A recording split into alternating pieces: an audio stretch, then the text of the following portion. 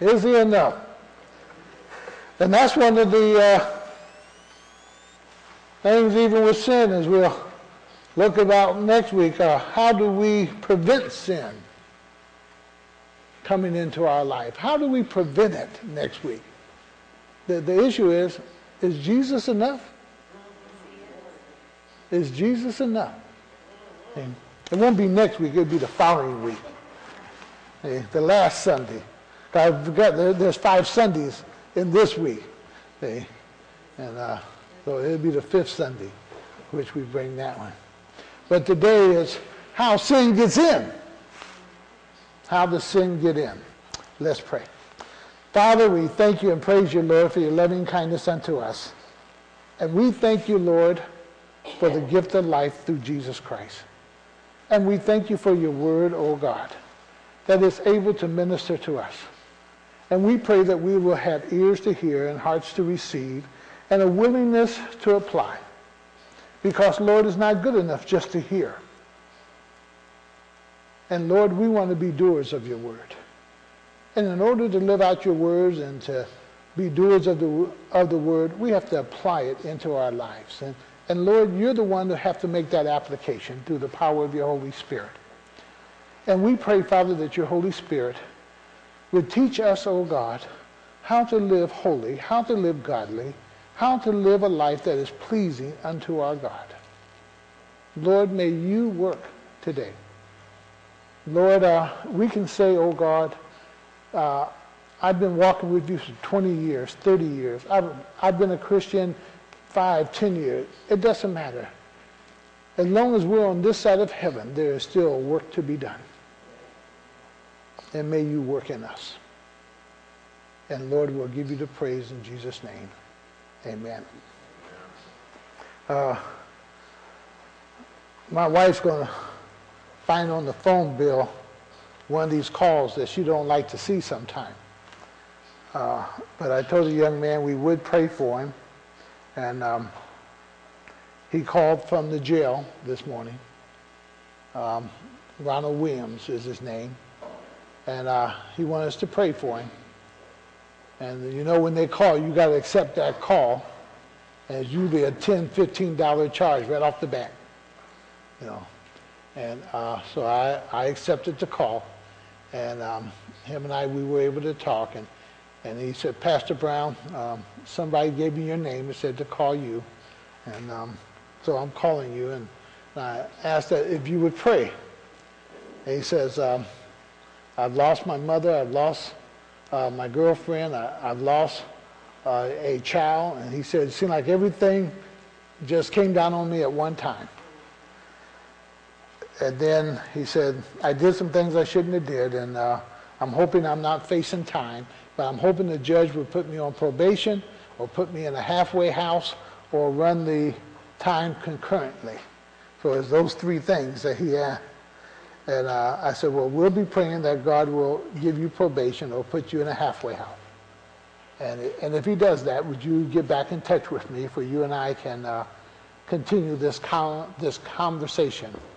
And just had prayer with him there on the phone that he would have favor with the judge and that he would be able to have probation or put in a halfway house.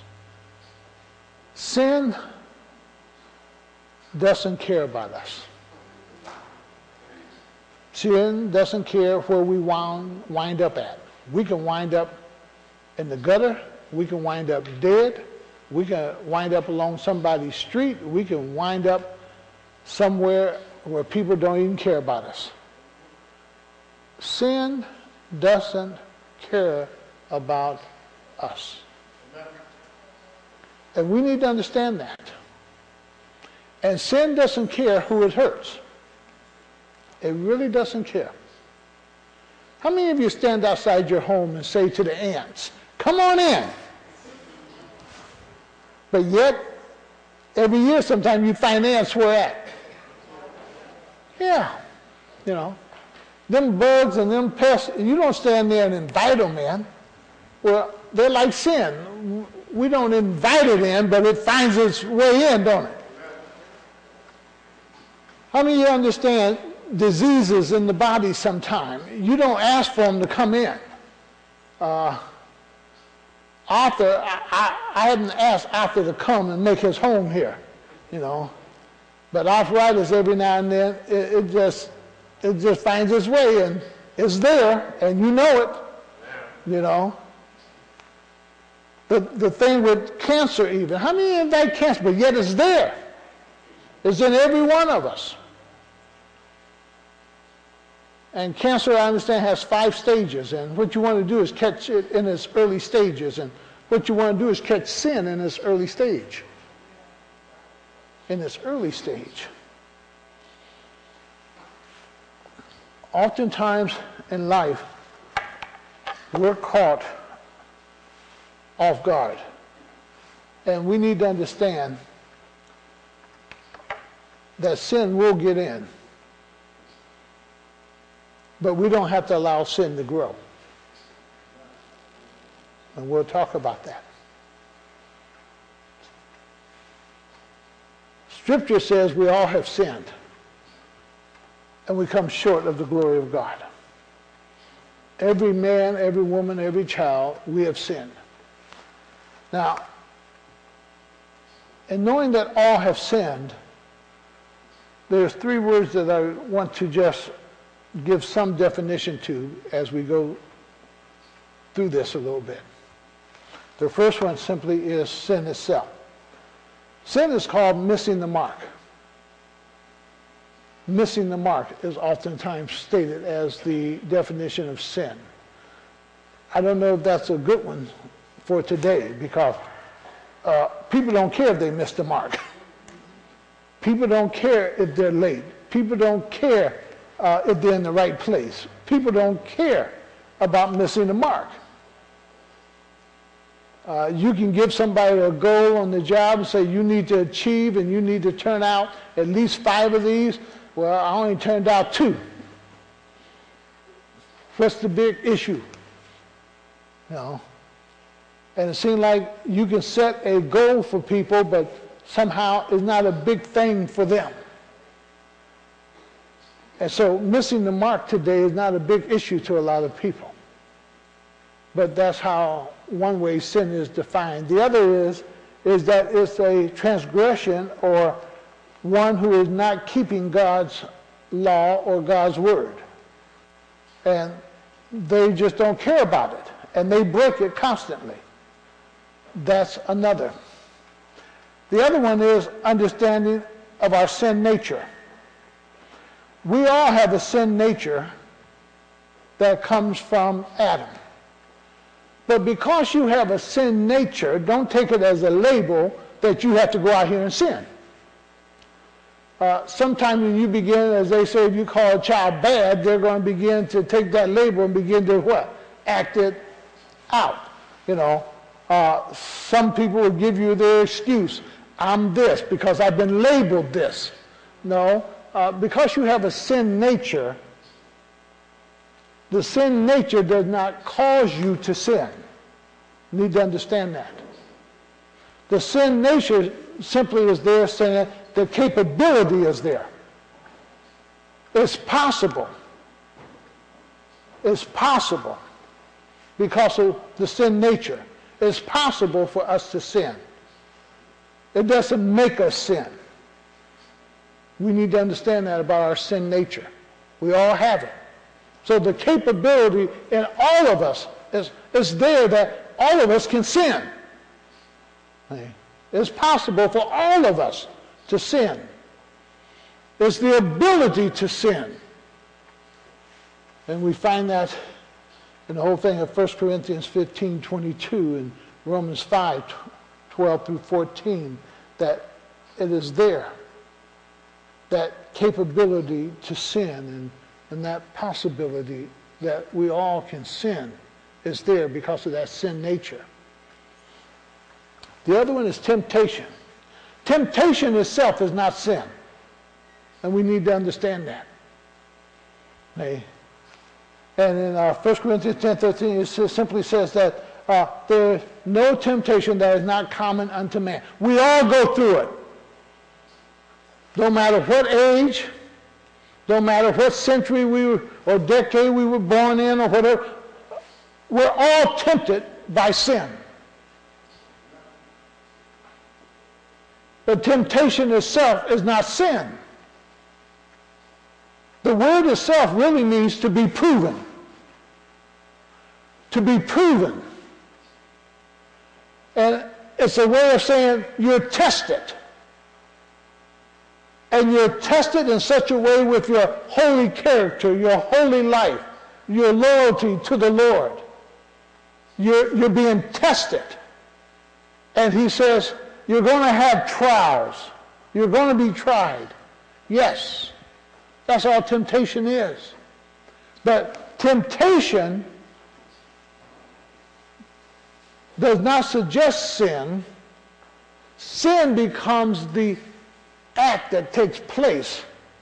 Now, there's two things that can take place with temptation that comes out. Two things. One, the sin itself, when you act, or the holiness of your life when you act. That when you're tempted, either you say yes to it or you say what? No to it. Either you continue on and you accept the sin, you get involved in the sin, or you reject the sin and you made a choice. I'm going to live holy. I'm going to live righteously. I'm going to live right before my God. I'm going to do the right thing. Then ignorance. Many of us want to claim sometimes ignorance. And when you go before the judge, even in today's courtroom, the judge will tell you ignorance is not an excuse. Ignorance of the law does not mean that you will not pay the penalty for breaking that law. And oftentimes what we want to say is that I was ignorant of God's word. I'm ignorant of it. I remember when I was having my home built. The gentleman came and I asked him 2 or 3 times before we even signed the contract, is this enough funds to finish this home? And he said, yes, I can do this. I can do this. And one day he showed up at the house with his lawyer and said, I cannot finish the home. Now, praise God, we were at least 75 to 80% done. And I told him, well, you're going to have to meet with my lawyer too. And so we all met, his lawyer, my lawyer, and myself and him. We're all in a lawyer's office. And my lawyer said, well, you got a contract here, whether you have enough money or not, you're obligated to finish the job here. And the young man said, he just can't do it. He can't do it. And he went on with all his excuses, and his lawyer brought up some things and so forth. But anyhow, after they left, Brother Buzzy, many of you know Attorney Buzzy, a good friend of mine, he looked at me and he said, Gus, you've been in construction long enough, you knew it wasn't enough money for this young man to finish. I said, I knew it, but he didn't, but he signed it.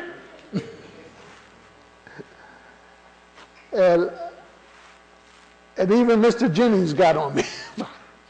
Gus, you knew I couldn't be done. I said, yes, if I were doing it, it could be done. The whole process, it was tight.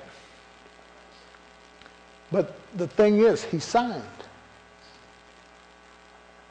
And you have to honor the contract. And oftentimes, when we accept the Lord Jesus Christ, we sign the contract. And then we want to play ignorant on the other side. I didn't know this was in the contract.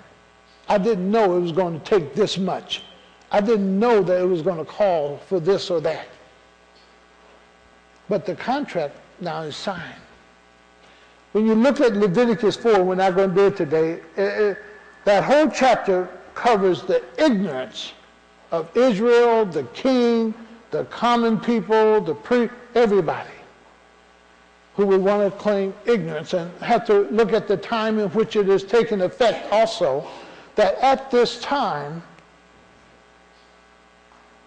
a lot of the people couldn't read. A lot of people didn't have the word. A lot of people didn't have what we have today.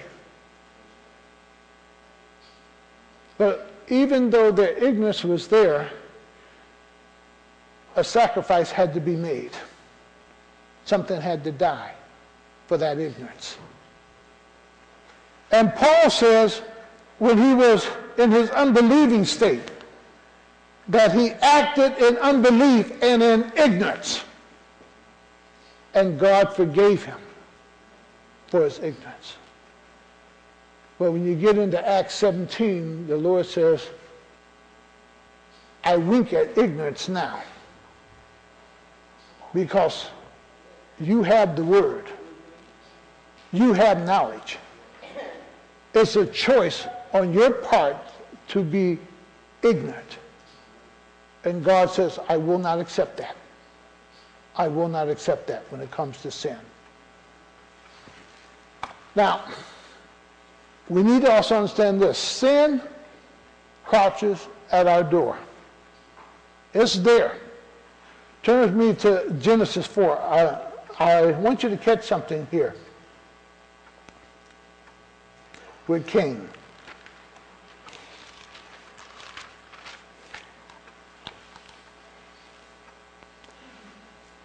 Understanding Cain has the sin nature. So Cain has the ability to sin. We need to understand this. That the ability of sin does not mean I have to sin. Oftentimes when Christians are caught in sin, is this thing that I'm the victim of sin. You are not the victim of sin. You are the victim of your attitude that brings about sin. We need to get that part straight. It's my attitude sometimes that causes me to be the victim of my sin.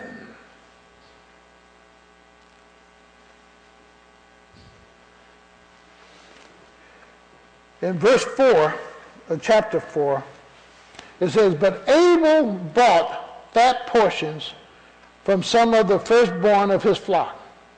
And the Lord looked with favor on Abel and his offering. But on Cain and his offering, he did not look with favor. Now with Abel had the same opportunity. Cain has the same opportunity. Just do what is right. And Abel does what is right and is favorable to the Lord. And the Lord accepts it. Cain now does what he desires to do, but on Cain and his offering, he did not look with favor. So Cain was very angry, and his face was downcast. Catch that. Who is Cain angry at? He's angry at the Lord. He allowed his attitude to rear up. He allowed his feelings to rear up. Rather than just looking at his brother and asking this question, how did my brother find favor and do the same thing? Not that he didn't have an example, it's there. And sometime with us, all we have to do is look at another Christian's life and say, hey, God's given them favor, and live like them. But no, we're going to do our thing. And we're going to say, God, you're going to accept it this way, no matter what. God doesn't accept just anything. But here we get our attitude in the way. And our attitude says, you're going to accept me just the way I am, or I'm leaving. Now you can tell me you're hungry. And I can say to you, I'm going to take you home and I'm going to feed you, but in my home you're not going to use your profanity. But you're going to tell me you're going to use your profanity.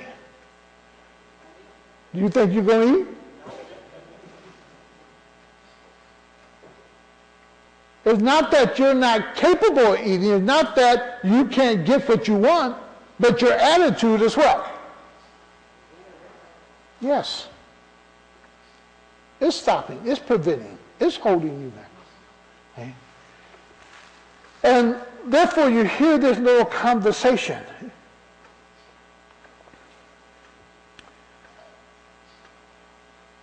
In verse 6, he says, Then the Lord said to Cain, Why are you angry? Why is your face downcast? In other words, why are you acting this way? Why are you doing this? You see the example of your brother, just go do that. And you'll have favor. Go me a little bit further. If you do what is right, will you not be accepted? Now, the acceptance is based on what? Doing what is right. And oftentimes, we want to be accepted even in our sinful state. And we're going to force ourselves onto people, and people have to accept us. In our adultery, in our fornication, in our lying, in our profanity, in all our filth, somehow we have to make people accept us, and people are not going to accept that. And God's not going to accept it. Stay with me in this. Because it's an attitude about sin, where the person thinks they're going to control. And Cain's thought is, I'm going to control God. And sometimes we think we're going to control God, or we're going to make God do something that is against God's principles and standards. And God says, Cain, all you have to do is do what is right. And making that statement says plenty, because Cain knew what to do. And now it's a choice. Do I want to do what I want to do, or do I do what God says is the right thing to do?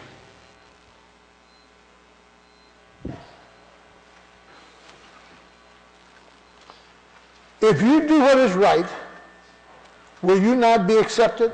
But if you do not do what is right, sin is crouching at your door.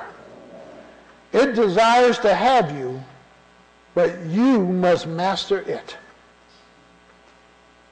Sin is crouching at your door. He didn't say to Cain, you have sinned. He says, you have an option now. You can do what is right, or sin is crouching at your door. And with that sin nature and your possibility of sinning, and you have to understand here, you have a sin nature and I have a sin nature. And Satan puts something before us that activates that sin nature. And he says that which will activate that sin nature of yours is crouching at your door. That which will cause you to fall into sin is crouching at your door. He had not sinned yet. He's in between that area of right and sin, and we're going to see that. And God is speaking to him. And God does that with you and I. Before that sin truly takes root in us, I believe we'll be able to see it in Scripture. God gives us that opportunity to repent, to confess, and do what is right. But we have to be willing to confess that we're wrong and choose to do the right thing. When God said unto Cain, do what is right, in one sense, Cain was already doing what is what? Wrong. But sin is not full-blown yet. Sin has not really taken over yet. But sin is crouching right at the door. Sin is right there. And now there's a choice to be made. There's a choice to be made. How sin gets into our life. Let's go to James chapter 1 and verses 14 and 15.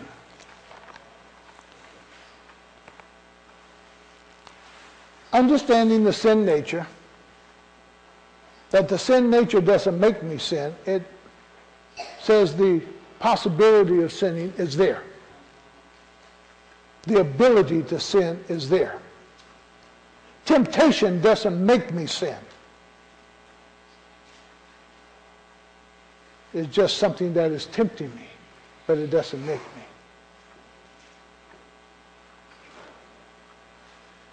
He says in verse 14, but each one is tempted when by his own evil desires.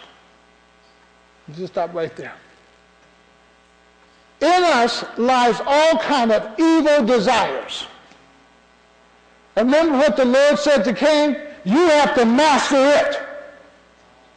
You have to master what's in you. You have to bring it under control. You have to really deal with you. If you got a lying tongue, who got to deal with it? Mom and Dad can whoop you all day long.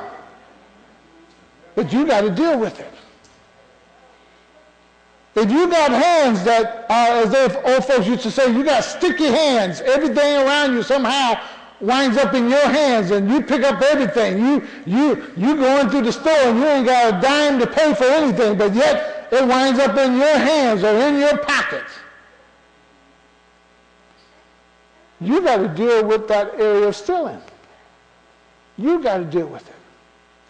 And all of us, as long as we're alive, young men, old men, young women, old women, whatever, we got to control these what? These eyes. There's handsome men out here, there's beautiful women out here. We got to control these eyes. And God says, you got to master it. You have to master that which is within you. Now, like cancer, it can lay dormant. I carry the germ of tuberculosis. I can never take another tuberculosis test. I have it. But it's dormant. It's dormant. Cancer is in every one of us. But it's dormant. It's dormant. Arthritis basically is in every one of us. But it's just dormant. But what activates it? I know now if I drink too much milk, boy, my elbows, my shoulders, everything, it just inflames. And I was watching Dr. Oz one time, and he was explaining how milk inflames the joints and so forth. And I stopped drinking milk. And it's helped greatly. But every now and then I get a taste for it, and I say to myself, am I willing to suffer the pain so I don't get as much as I used to? where if I get a couple of cookies, I don't get a full glass of milk. I just get enough of the milk to make the cookie soft and enjoy it, you know. And he says you have to master it. Turn with me to Mark chapter 7. Remember, he says, your evil desires. Now, there's no way God can list all those evil desires that are in us. But you'll also find them over in Matthew, and Matthew don't go as far as Mark does, but in Matthew 15:19, you'll find some of these same things. But over in Mark chapter 7, look at verse 21 through 22 with me. He says, for from within, we're at in. Out of man's heart comes evil what? Yes. When you watch TV, you see every evil thought, and every now and then you see a new one. And some of these cartoons that they call cartoons are not cartoons anymore. They're evil thoughts. But he says, every evil thought. Now just think how big this book would be if God listed every evil thought. Just think about if God was to list just your evil thoughts you have in a day or a week. So we got to master those evil thoughts. But there's something that Satan then is trying to ignite or initiate or cause that evil thought to begin to become alive. Sometimes I used to tell mothers this here, and I still share it with them sometime in counseling, especially when a young man gets to a certain age and he's looking at mom eye to eye. Don't think that young man won't try to hit you. And everyone that I've spoken to, basically, because the attitude of their children that I see, have wound up hitting their mom. Now, that don't mean that they don't love their mom. It means that thought at that time, when it comes in, and whatever the heated argument is with mom, they can't master it. They can't control it. At that point, they just see themselves taller than mom, bigger than mom, stronger than mom. And that thought runs through the head, and when it runs through sometime, then the action follows. And the only thing that masters that thought is that there's a high respect that casts that thought down. There's a high love, not just love, but a higher love than self that casts that thought down. Because when a young man becomes a young man, he begins to exercise his strength. And it doesn't matter if it be on mom, it doesn't matter if it be on the next door neighbor, he begins to show forth his strength. And the only thing that stops it is that high respect and that love. Yeah. My mom used a rolling pin. Because with 11 boys, she would take that rolling pin or whatever she found in her hand at the moment, and almost like she could read your thought. And after she gets done slaying you, she'd tell you, don't allow that thought to get you in trouble. Because what she was seeing was an attitude begin to come forth. And he says these evil thoughts that take place. He goes on a little further then from the evil thought. Sexual immorality. Sexual immorality. We can't even begin to even talk about sexual immorality. It's not enough anymore just to have fornication. It's not enough just to commit adultery. We got to have triple partners, everything else in the bed with us.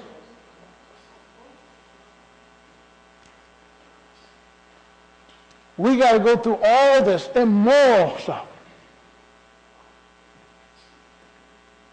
we haven't even begun to see what's going to come out of man. And the Lord said, you got to master that. You got to master that. It's there. And he moves a little further. He says then, theft. Theft. As Larry and I was talking to the insurance guy, and the insurance man is trying to get me to pay for $25,000 on a Sunday morning. I said, sir, we don't get nowhere near $25,000 on a Sunday morning. I don't need to pay for that one. Hey, $5,000 is more than enough for us.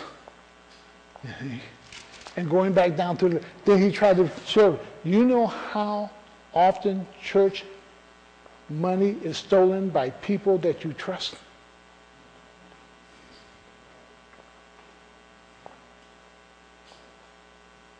And it's amazing. When Larry said it, Larry got there. I didn't know all of this was going on in the church. Where you got to fingerprint people now. They want us to fingerprint. They want us to do this, a background check for Sunday school teachers. Not only the state test, but the federal test also. But that costs us $65 for federal. And just the many things that they're because of what they see happening in the church. Death. And he goes on and he says then, boy, murder. Murder. We thought if we electrocuted you, we thought if we put you in the gas chamber, we thought if we did something to you, that would stop or slow down what? No. We thought we'd give you life in prison. It would frighten people out here. No. God said, it's in here. And you got to master it. You got to master it. And we could go on there, but he says, adultery, greed, malice, deceit, lewdness or lawlessness, envy, slander, arrogance, and folly. All these evils come from inside, not from outside. Inside. And he says, you got to master them. You got to master them. You got to bring them under control. You have to deal with them. And he says, back there in James now, but each one of us is tempted when by his own evil desires. Whether it be that desire to steal, boy, they trust me, I can handle this money, but I'm only going to take $100 out of the $10,000. Nobody's going to miss it.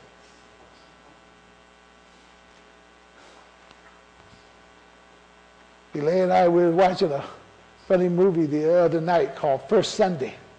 And the deacon in the church, they was having this raising money for the new building or whatever, and they took in $64,000. Well, he took $30,000 off the top and told the church they only took in $34,000, and didn't get caught until they went to court because somebody else was trying to steal the money, and here it was the deacon stealing the money, you know.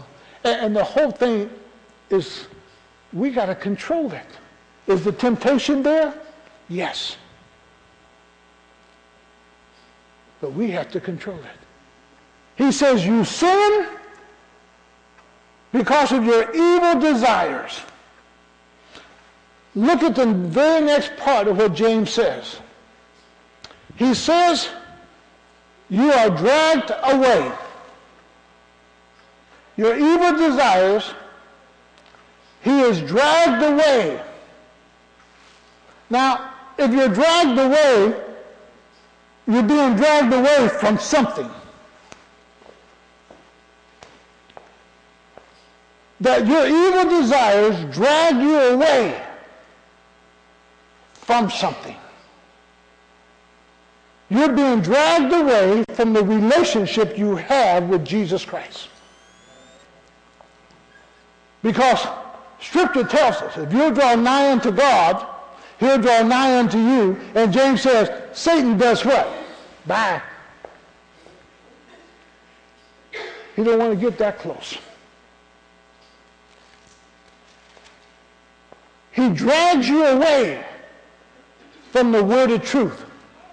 Watch people as they fall into sin or being that desire. They shut the Bible up and they don't want to talk Scripture no more. They don't want to talk Bible.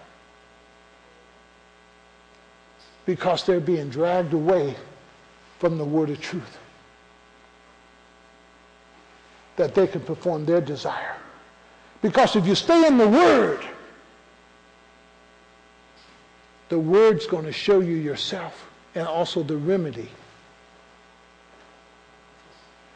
But he drags you away from it, from the word of truth. He drags you away from fellowship and the church. Why? Because church folks, when they begin to see you begin to falter, they begin to do what? Say something to you. They begin to warn you. They begin to share with you. Okay? And what Satan knows is this. We can't stand by ourselves. That's why Jesus sent them out 2 by 2. Okay? Satan knows if he can separate us. You ever see the lioness hunt on the animal kingdom? You ever see how they separate whatever they're going to go at from the pack? Satan does that too. Because if he can separate us from the church, if he can separate us from fellowship, if he can separate us from other Christians, he has a good chance of killing us, destroying us. See? That's why the Lord says, do not forsake the fellowship, you know what? One another. That's where our protection's at. That's where our strength is at. That's where our help is at. But he drags us away from that, from fellowshipping. Any kind of way he can do that, he gets us away from it. And we slowly begin to fall, not even understanding why we're falling. You know, but we're dragged away, and we have to be being dragged away from something.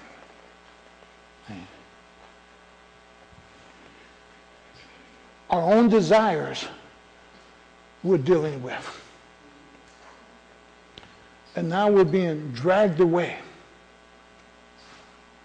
And then he says, after you're away from everyone who would help you, who would strengthen you, who would speak encouraging words to you, he says, you're enticed. You're enticed.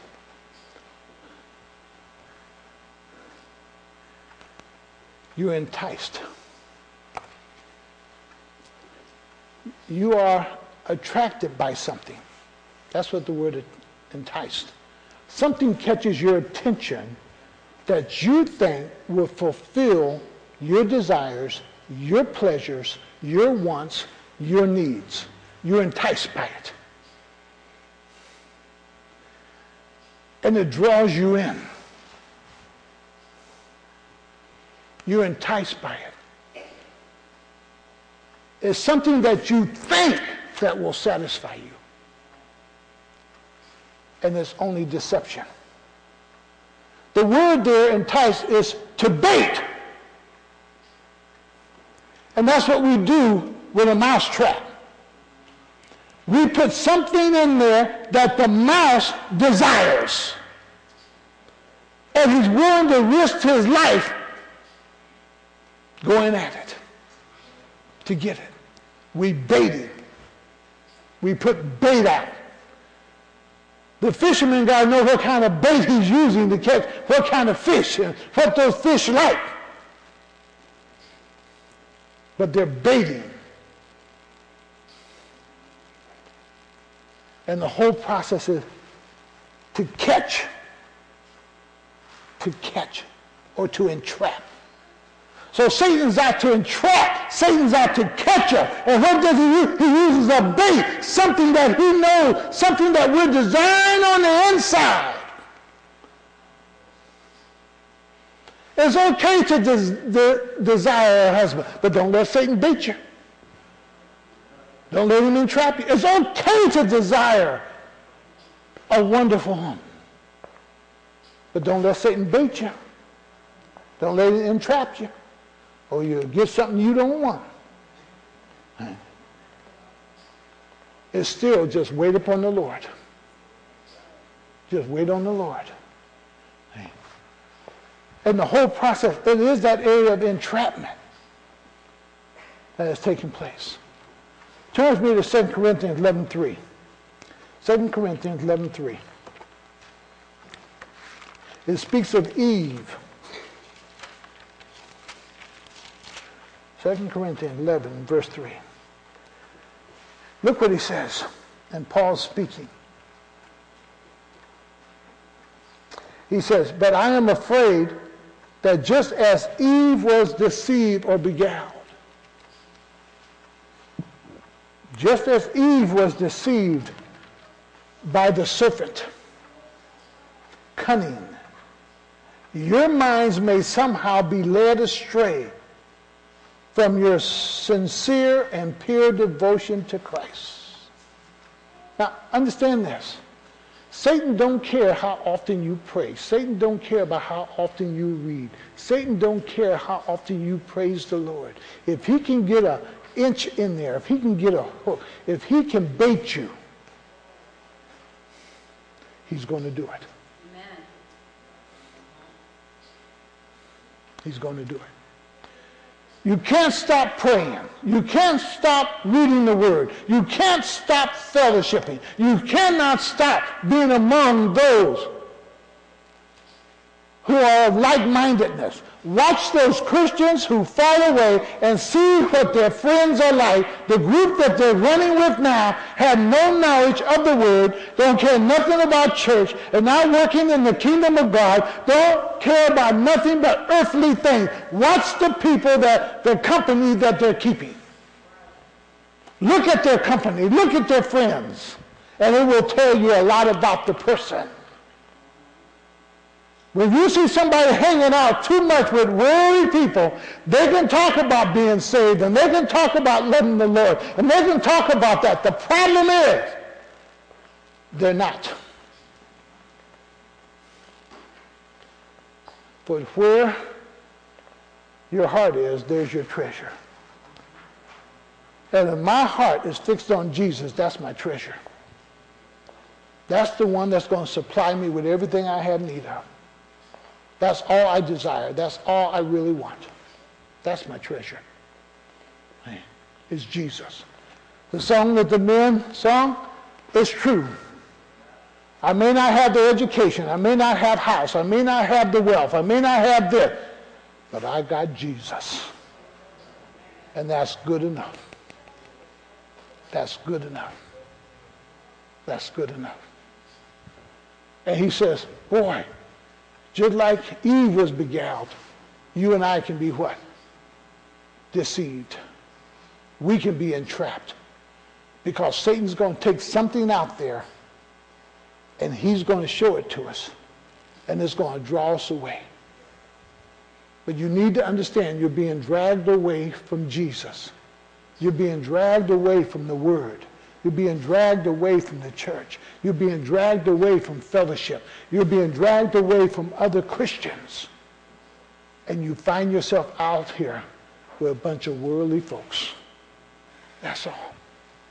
One thing that we recognize of a lot of people down there when we went out walking last Wednesday, they knew the Word.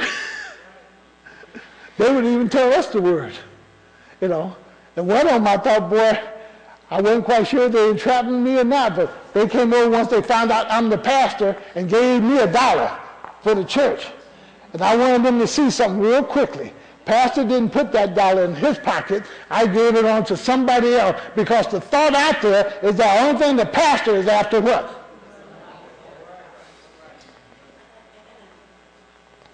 And I gave that money to one of the other brothers and they said, make sure that gets in the church. And they already...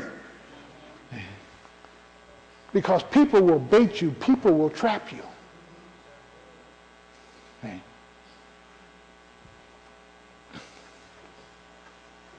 He goes on from that point. And he uses the word conceived.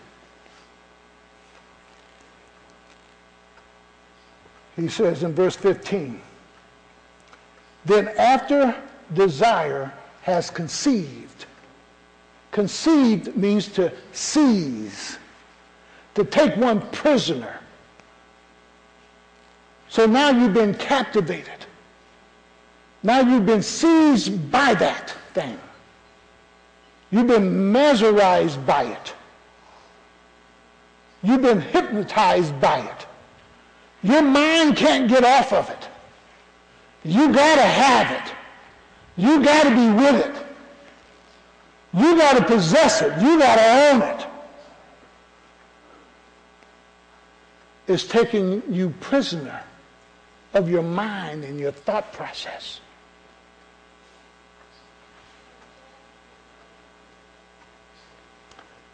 It is in that area which we become very, very, very vulnerable. Seize is to take one as a prisoner. And when you're a prisoner, you just can't walk away. It has such a hold on you, you just can't walk away from it. That's where oftentimes we as Christians, we miss this. When God says, intercessory prayer. Intercessory prayer. You're praying for someone else to be delivered. You're praying for someone else to be loose. You're praying for someone else to be set free of a sin. You're interceding on their behalf. Why? They can't even pray for themselves. And you're interceding because that sin has taken them prisoner. And they can't run from it. They can't get out of it. It's easy sometimes to say to people, just walk away from it. But if you don't know the progressionness of this, oh yeah, when the desire first starts, let's walk away. I'll tell any man, because sometimes men ask me, is it a sin to look at a beautiful woman? Well, I have to admit to them, pastor, do that. The sin comes when you walk past and then you do this. And then you do.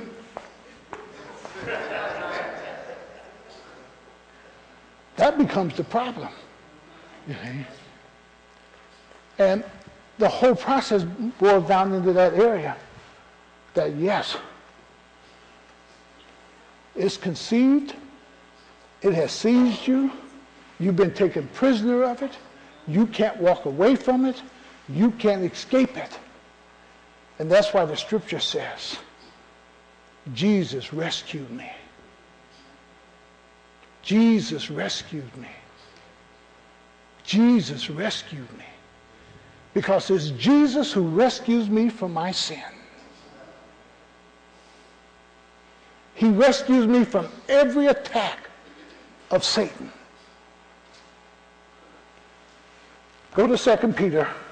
We went through this not too long ago, but just go back as a reminder. 2 Peter chapter 2, verse 9.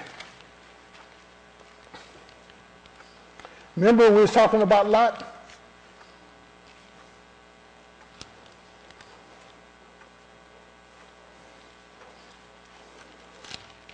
And Lot is there in Sodom and is going to be destroyed.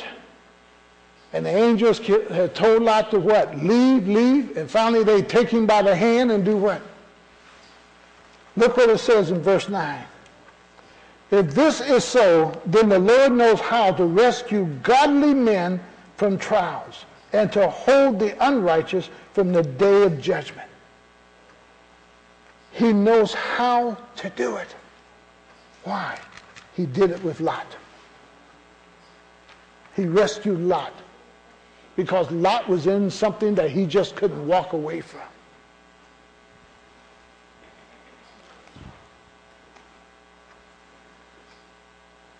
It says it has seized him. It had taken hold of him. And it was there. Now, it's amazing what takes place now when you follow these steps. Because he says, once it has seized you, and it has captivated your mind, it has hypnotized you, that's all you can think of, that's all you can see, that's all that you want, that's all that you desire. You can't walk away from it if you wanted to. He says at that point now, it gives birth to sin. It gives birth to sin. Now, understand something. Birth is always the starting point. Because it's amazing what words follow now. It says it gives birth to sin. So sin is in its infinite stage. It's in its stage that, yes, that at that point, I can say to the Lord, Lord, forgive me. But I've got to recognize I'm in what? Sin. Lord, rescue me. Lord, forgive me. This is the time that I need to really understand. This is the confessional area. This is the time that I can really understand. I'm in sin. I'm in trouble. I'm involved in something I shouldn't be involved in. Because now it's really giving birth to sin. 1 John 3:9 says, boy, he that has this seed in him, he that is born with this seed in him, cannot continue in sin. And that's where the cry comes out.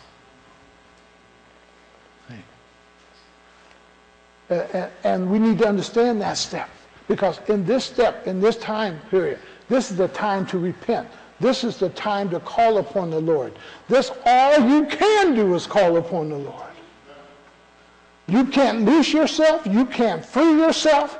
All you can do is call upon the name of the one who is able to rescue you and deliver you. He says, it gives birth to sin. And off you go. This is the state in which most people find remorse too. But they don't know how to get out of it. So all they're doing is crying. All they're doing is saying, I'm sorry. Now, I'm sorry is not repentance. Okay? This is the state of feeling the real guilt. This is the state in which you begin to understand the weight of what you're involved in. Because you're totally entrapped and been made a prisoner of it. See, a lot of times when we start playing with sin, we assume or think we can what? Walk away from it anytime we want to. That's the thing with people with drugs. They think that, boy, they smoke a little pot or a little crack, they can put it down whenever they want. What they don't know is what happens to the brain. And then the brain desires it. And the whole process is that once it gets you hooked, crack will kill you. Heroin will kill you. Alcohol will kill you. Addictive drugs will kill you. And you can't control them. You'll steal from mom, from dad, from anybody. And you begin to see the traits and the behavior come out.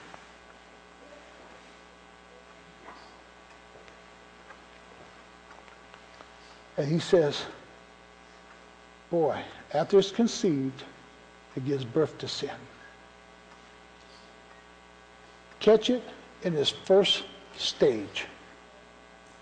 Catch sin in its early stage. Cancer, as I said, has 5 stages. In most cases, if they open you up and you're in the 5th stage of cancer, what most likely are they going to do? Can't do a thing. Sew you back up, send you home, or death is already there. But they catch the cancer in the 1st or 2nd stage, no later than that 3rd stage, they begin treating and fighting it. And that's what we have to do with sin. The earlier we catch it, we need to start the fight. 2 Corinthians 5:10. Anything that comes against God, exalt itself against, I need to cast it down. I need to bring it captive. I need to begin right now to deal with it. Right now. I don't let it linger on. Hey. All of us have this habit, don't we? You get a sore throat, you go get your Listerine, and you begin to what? After the Listerine don't work, you go get you some hot water and salt. You're doing everything but going where? You know, my doctor told me one time, Gus, stop playing around. As soon as you are sick, you get here. Your immune system cannot fight off things anymore. I had to learn that because, boy, them old mom remedies and everything, and, you know, my grandmother made up some cough syrup with a fifth of whiskey of this and rock candy and shit. Wouldn't that knock it out, Roscoe? You a sweat left? But that don't work. That don't work with me. Hey, I got to get there and get that antibiotic. The moment you sense sin, the antibiotic is the blood of Jesus, you begin to cover yourself with the blood of Christ. You begin to say, Lord, forgive me. Lord, open my eyes. Lord, correct my path. You want to begin to act right now. Because you know you've given birth to sin. Now, look at this space here. Remember I said there's that time period? Remember what we was talking about in Genesis with Cain? The Lord said unto Cain, just do what's right. You know. So here's that period between doing what's right, and he says, sin crouches at your door. You know, that which will spark that and start a bonfire of sin on the inside of you is right there at your door. Look what he says next. It gives birth to sin, and sin, when it is full grown,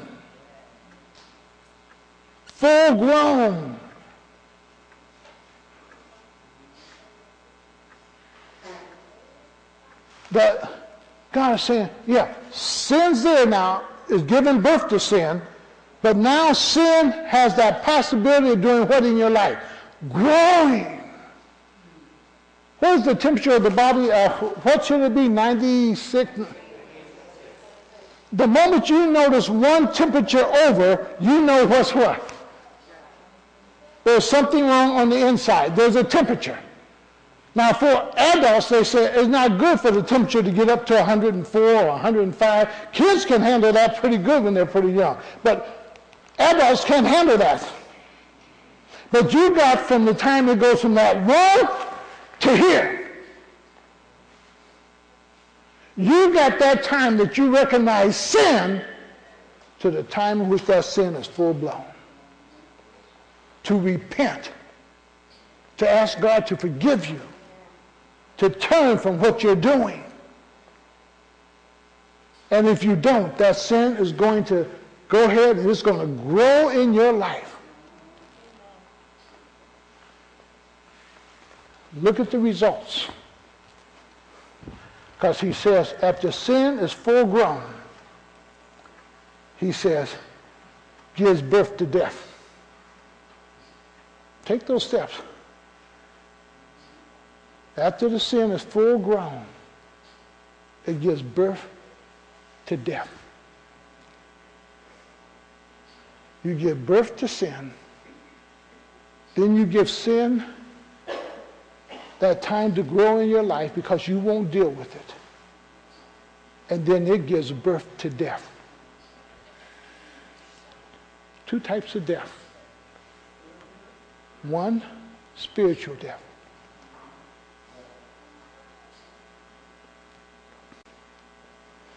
Spiritual death Because that's where you're no longer in fellowship with the Lord. You're no longer in fellowship with anybody who is a Christian. I think sometimes that's those people who say sometimes, I was once saved, but just been out here in the world so long, and they don't understand that they really accepted the Lord Jesus Christ. They are saved, but they are spiritually what? Dead. And then there's that physical death. Sin can also cause physical death. You play with sin, it can take you out of here. Okay? And we need to understand that. There is the spiritual death where you're useless to God, but you're only saved by fire. That's all. But God can't use you. You don't even want to even acknowledge him. You don't even want to even be used by him. You done closed your Bible and put it down.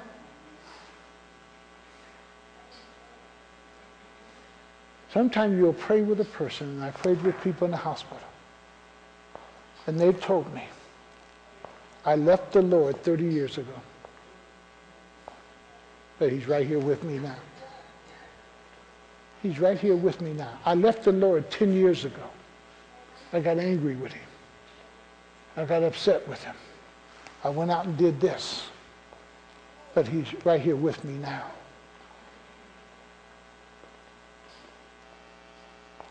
You don't allow sin to separate you from God. And it's true what Scripture says in Romans 8. From God's side of it, nothing will separate me from the love of God.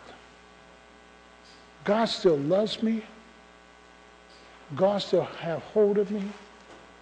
But I'm refusing to do what is right.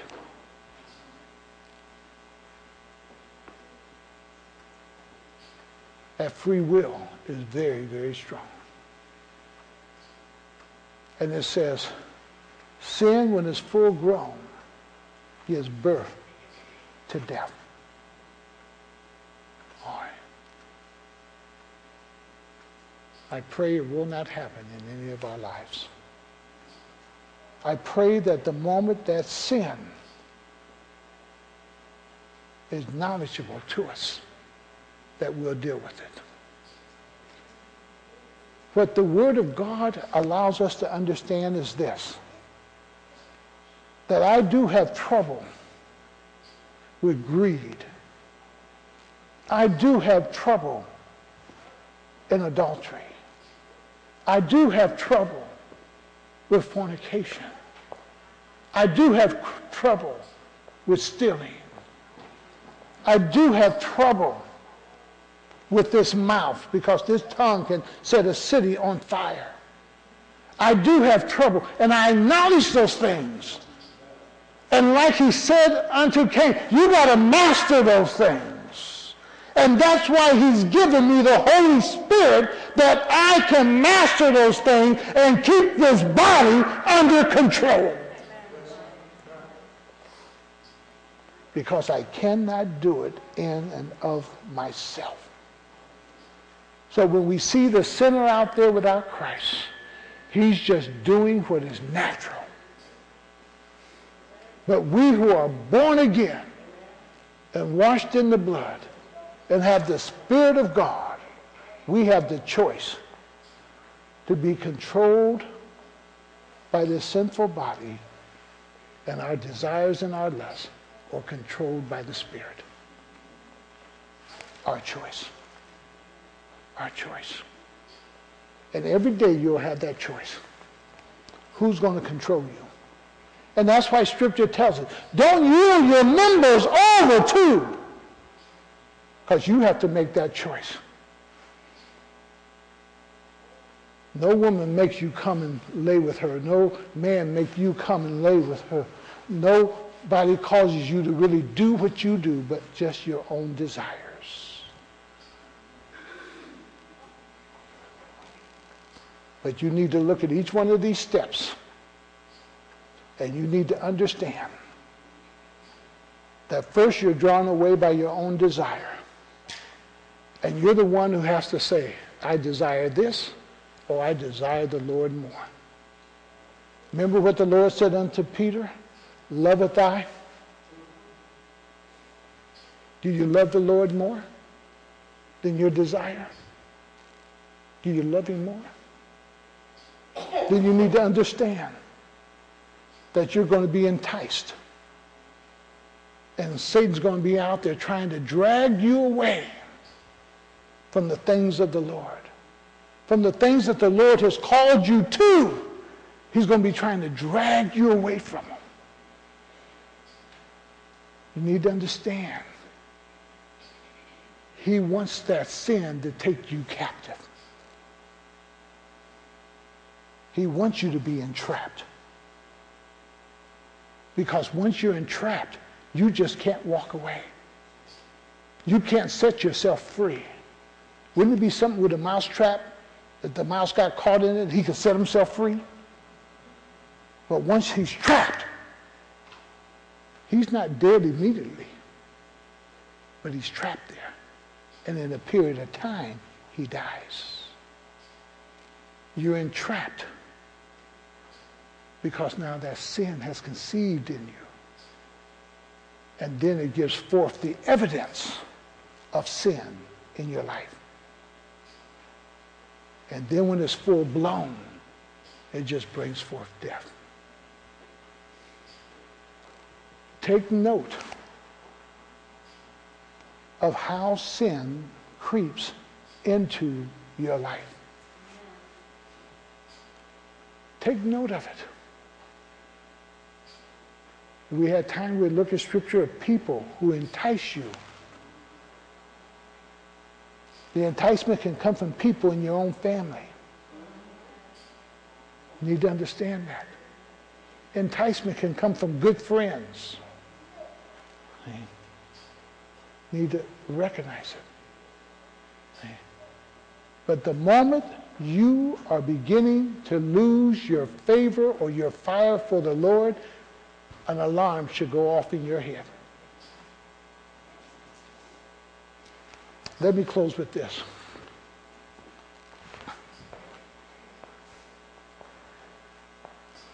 Oftentimes with this thing called love, we don't understand it.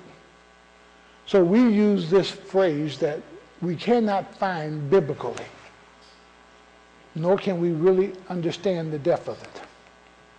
How is it that a man and a woman who falls in love fall out of love? Love is always described biblically only as that which is a growing thing. Your love is deepened. You love more and more and more. Every man in here who has been married a year or more should love the wife more than what he did the first day he married. You love them more and more and more. And it's the same thing with the Lord. We love him more and more and more. And we keep growing in that love. And how is it that we fall out of love with him? When love is a consistent, constant, growing experience. Let's pray. Father, we thank you and praise you, O God, for your word. And Lord, we pray that, Lord, that you would help us to understand that we do have one, O God, who desires to shift us this wheat.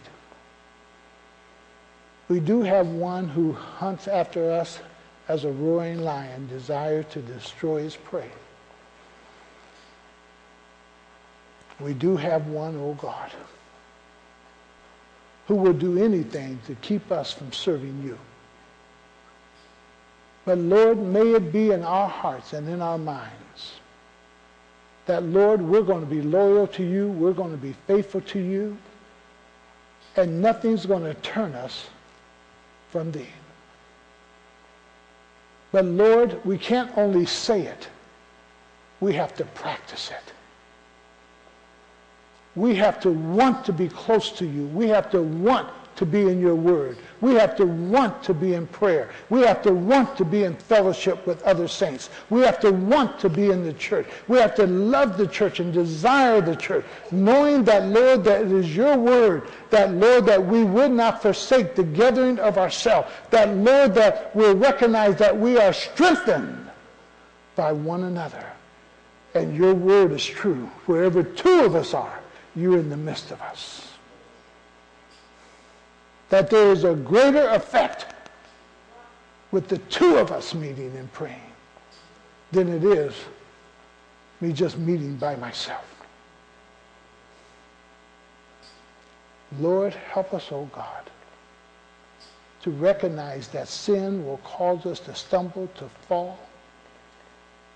But we're so thankful your word declares this, the righteous man may fall 7 times, but 7 times he shall arise. Give us the strength, O God, to get back up, confess our sins, repent of our sins, and get back in the right relationship with you. Minister to us. And Lord, we'll give you the praise in Jesus' name. And in his name we do pray. Amen. If you're here today and you've never accepted Christ, everything begins with your acceptance of him.